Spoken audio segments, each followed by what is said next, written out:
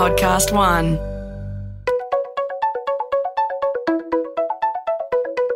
Hi, this is Paul McIntyre. Welcome to the MI3 Audio Edition.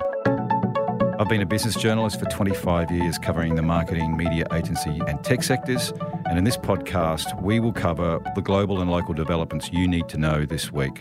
This week is a fascinating one. We're going to talk about the boom in retail media, or retailers becoming media companies. If you haven't noticed, we've got Woolworths, Coles, Walmart, Target, all of them jumping into media and trying to sell advertisers and advertising. It's a booming market. Amazon is forecast to go to $15 billion next year in advertising revenues, up from $3.3 billion in 2017. The retailers are following suit around the world. So with us today is three very interesting people. One is Brad Moran, CEO of Citrus, which has just implemented a big advertising platform for Coles in Australia. We have Pip O'Leary, who's a digital supremo from Network 9, and John Bradshaw, who's principal at Brand Traction. So we've got to you first, Brad. There is a lot of activity globally going on in retail media. Tell us what is driving the retailer strategy. What have they realised? What have they cottoned on to? Yeah, absolutely. Yeah, there is. There's a big shift in, I guess, the way that retailers look at themselves now, and that's come down to a couple of things, I think. There's a timing piece, and like us as a startup, the majority of your success is driven from your execution, but also the timing. So for the past 5 years, 10 years, retailers have been typically good at gathering data, BI, through their loyalty and analytics. So I think that their knowledge and understanding of their customer data is at a point where they can use it now. I think the channel demand has reached a saturation point where online shopping and e-commerce and retailers' websites are now getting the traffic enough that they're interesting to advertisers.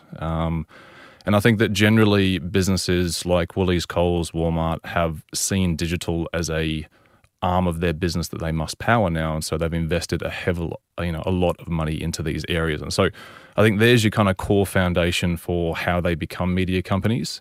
The realization for them, though, is it's not rocket science. There's a degree of protection. So as print declines from a circular point of view, particularly in FMCG, they need to still grab that $1 million from each of the suppliers that they deal with, and $500,000 of it's now no longer available to spend on print. So they've got to reallocate that. So they've got to work out ways to bring that to digital.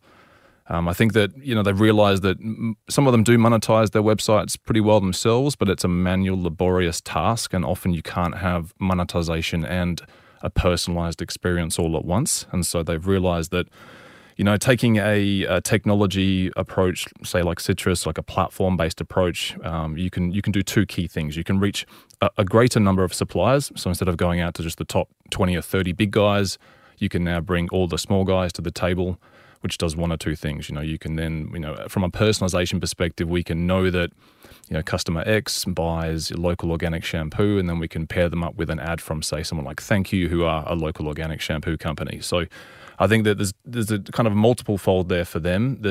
They can add, a huge degree of more personalization to their media. And secondly, opens up a whole, pool of money that wasn't able to be tapped into before by selling things manually. What you're saying there is that the retailers have suddenly realised how they can use the data. They've got the scale, and they can use the data to monetize it, basically like a media company does. Yeah, absolutely. And I think that everyone's always understood the value of data, and big data has been used over and over again and overused. But at the end of the day, now we're right at the pointy end of, okay, you have the data.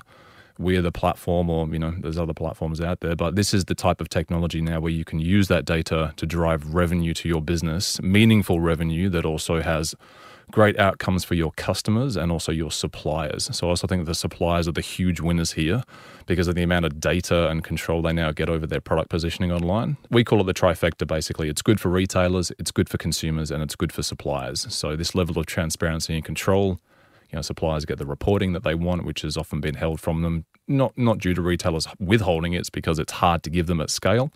So I think there's a number of factors here that have encouraged this trend. Okay, you're also the platform that's on the biggest grocery e-commerce site in the world.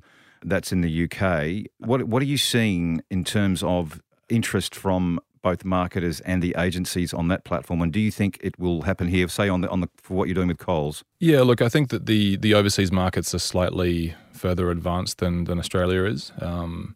That's not due to Australia just being behind technologically. I think that's the case of Amazon in the UK and US market have driven those ad dollars that you just spoke about. And so there's an education piece that we've had to go through here to educate people on why they need this, what it is, how it works.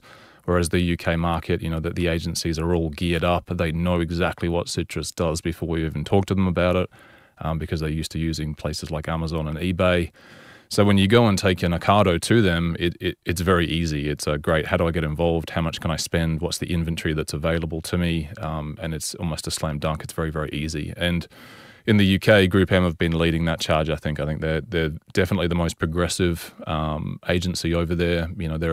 They're a big backer of this type of technology, and they're investing heavily into it. So, when you see retail media dollars, agency dollars shift into this space, you know that there's a big trend coming. Let's get it clear. What is Coles offering in the market? What is this platform?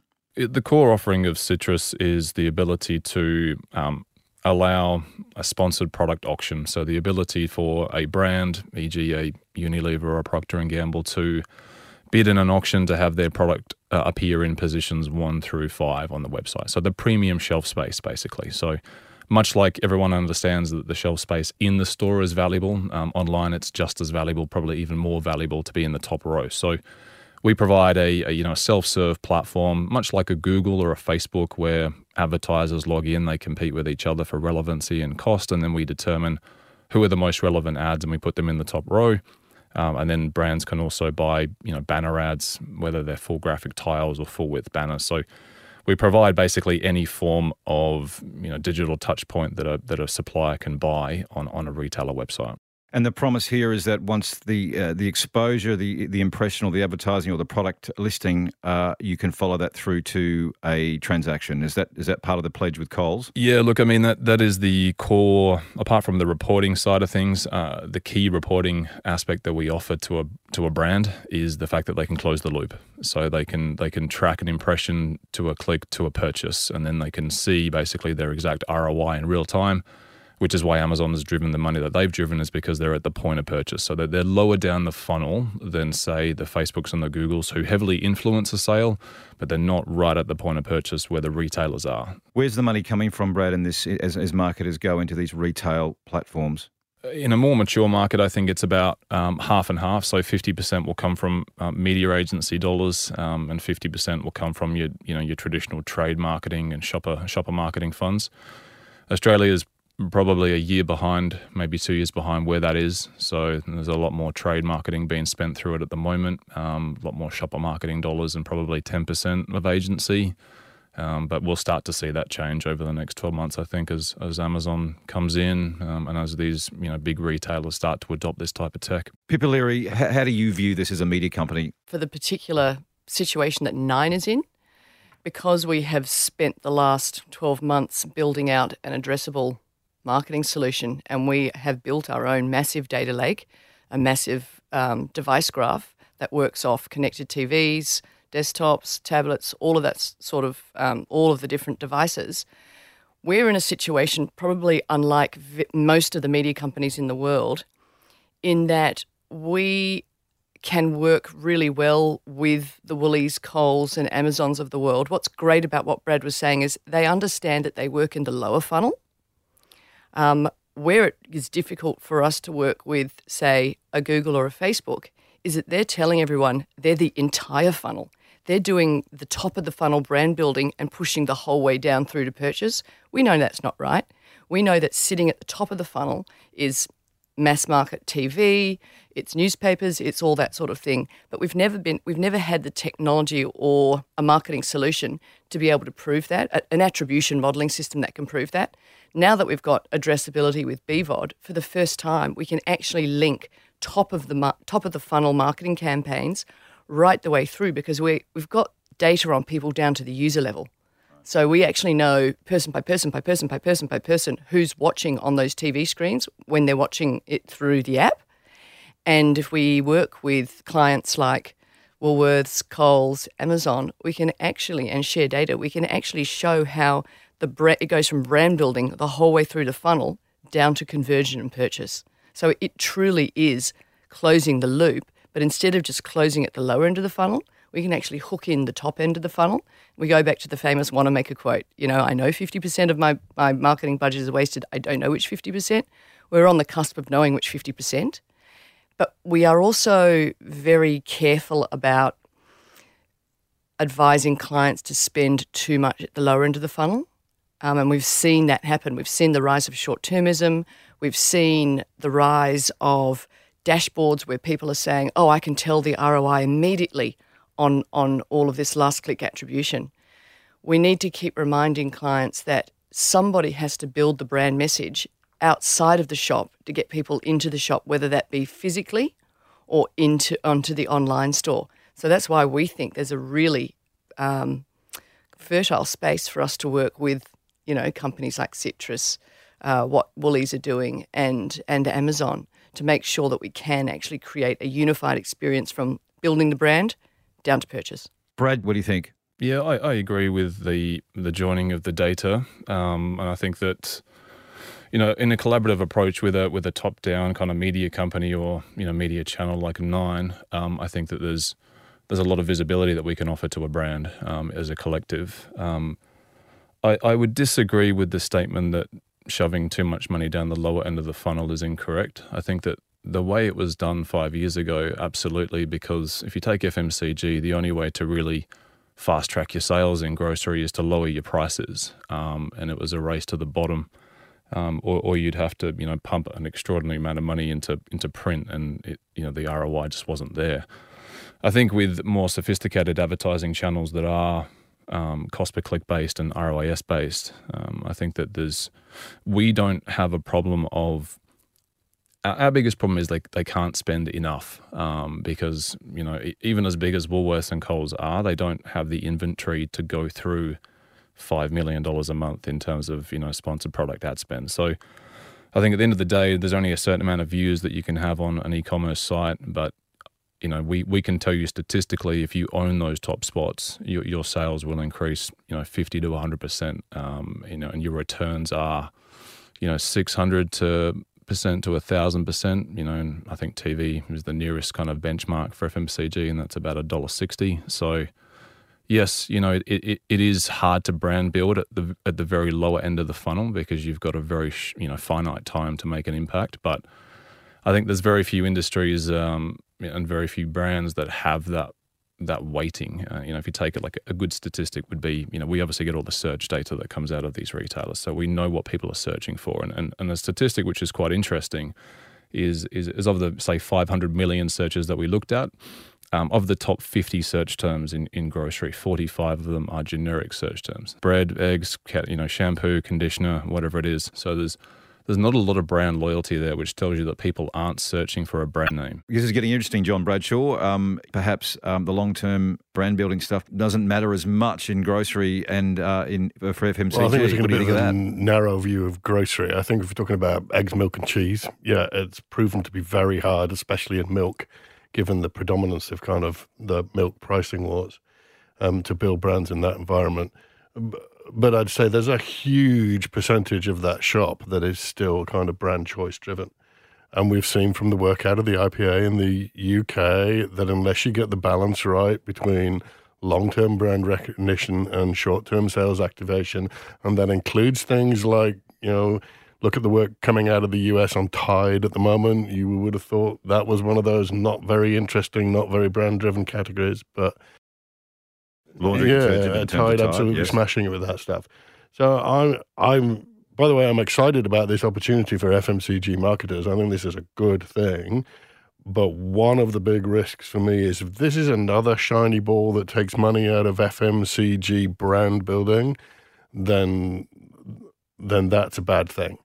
That said, if it's moving money out of Facebook and Google, where I think we're seeing less effective sales activation, like sales driving work, into an environment where we've got high attribution and high connection between the ad and the sales, I think that's a great opportunity for FMCG marketers to think about moving the right bit of their budget about. But if you go back to a lot of brand theory, one of the things they talk about, the way that you build profitability in your business, is by having high levels of brand recognition. That drives profitability. Otherwise, you're getting just commoditized. And so I 100% agree with you, John.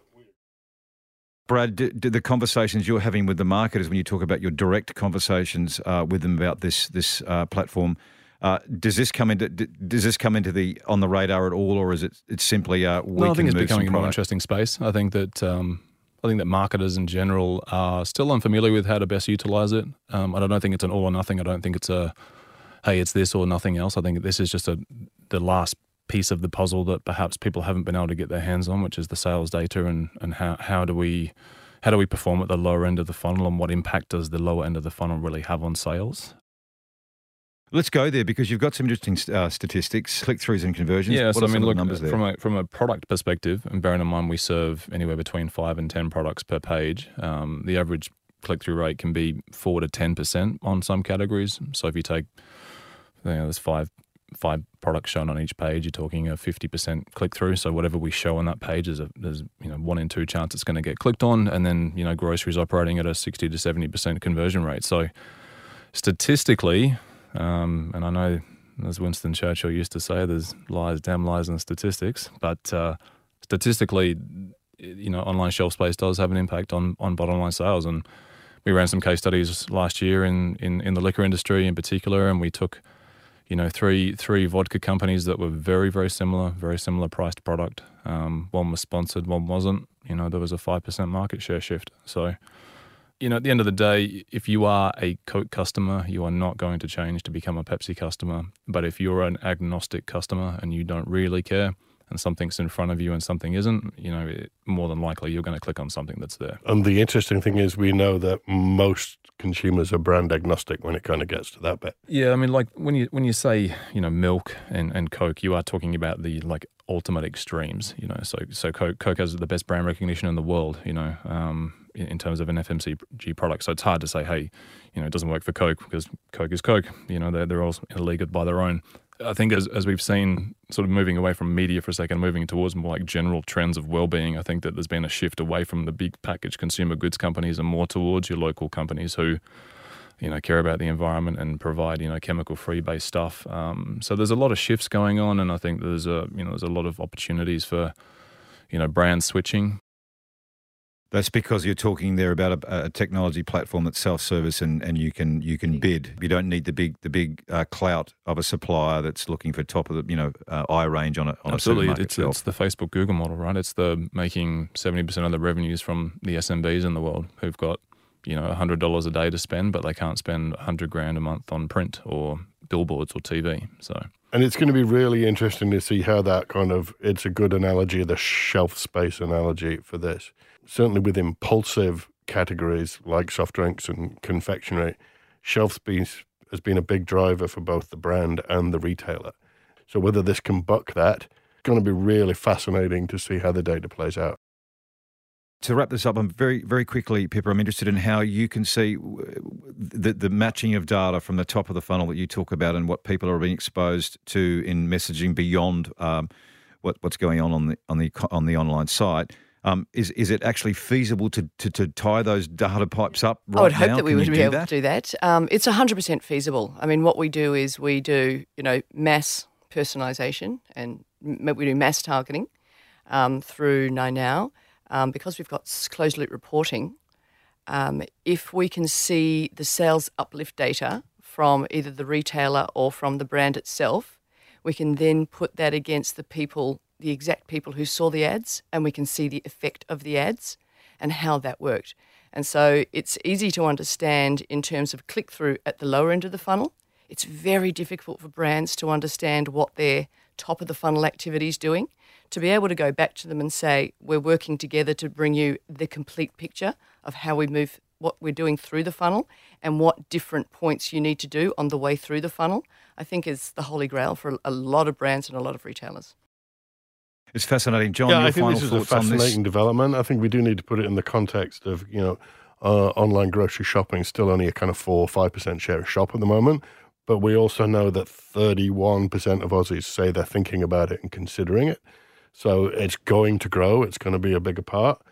So I think that's kind of exciting. And this ability for FMCG brands to be able to do actual performance marketing and to be able to do attribution modeling, ideally that goes all the way through the funnel, is an exciting development, with my usual caveat of just because it's more measurable doesn't make it the right thing to do all of the time, and that marketers need to be striving for balance on these things and not just chasing the shiny ball.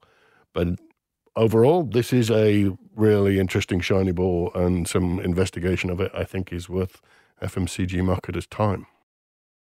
Brad, final thoughts from you.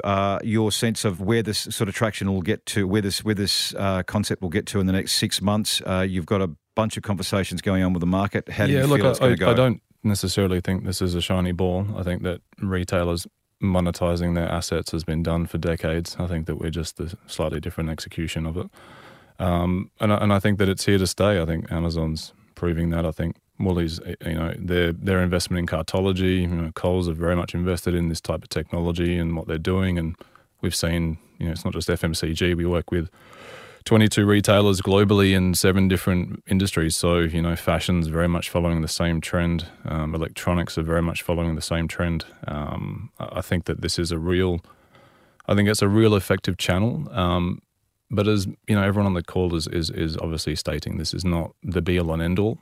It's not the only channel people should be investing in. I think it's just a really useful channel at the point of purchase, which is going to drive more measurement at closing that loop. But I think that the ultimate use of this type of technology is when it's hooked into greater DMPs or a 9 network channel where we can link a Woolworths Rewards ID all the way from watching an advert on 9 all the way through to closing a sale. So I think that's where it's going to get really exciting for the brands.